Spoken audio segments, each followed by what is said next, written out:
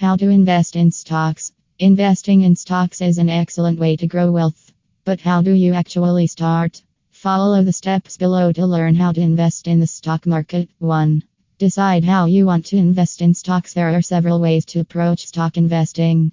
Choose the option below that best represents how you want to invest and how hands-on you'd like to be in picking and choosing the stocks you invest in. I'm the DI type and I'm interested in choosing stocks and stock funds for myself. Keep reading. This article breaks down things hands-on investors need to know.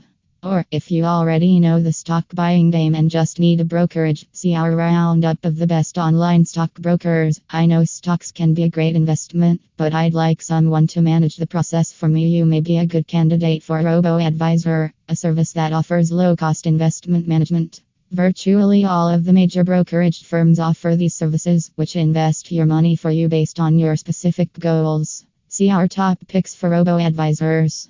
Once you have a preference in mind, you're ready to shop for an account. Do open an investing account. Generally speaking, to invest in stocks, you need an investment account. For the hands-on types, this usually means a brokerage account. For those who would like a little help, opening an account through a robo-advisor is a sensible option. We break down both processes below. Worth noting, a 401k is a type of investment account, and if you're participating in one, you may already be investing in stocks, likely through mutual funds. However, a 401k won't offer you access to individual stocks, and your choice in mutual funds will likely be quite limited. Employer matching dollars make it worth contributing despite a limited investment selection, but once you're contributing enough to earn that match, you can consider investing through other accounts. The DI option.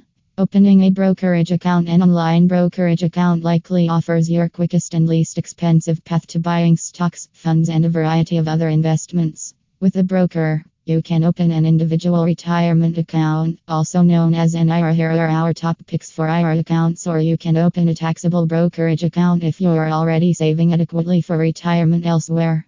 We have a guide to opening a brokerage account if you need a deep dive.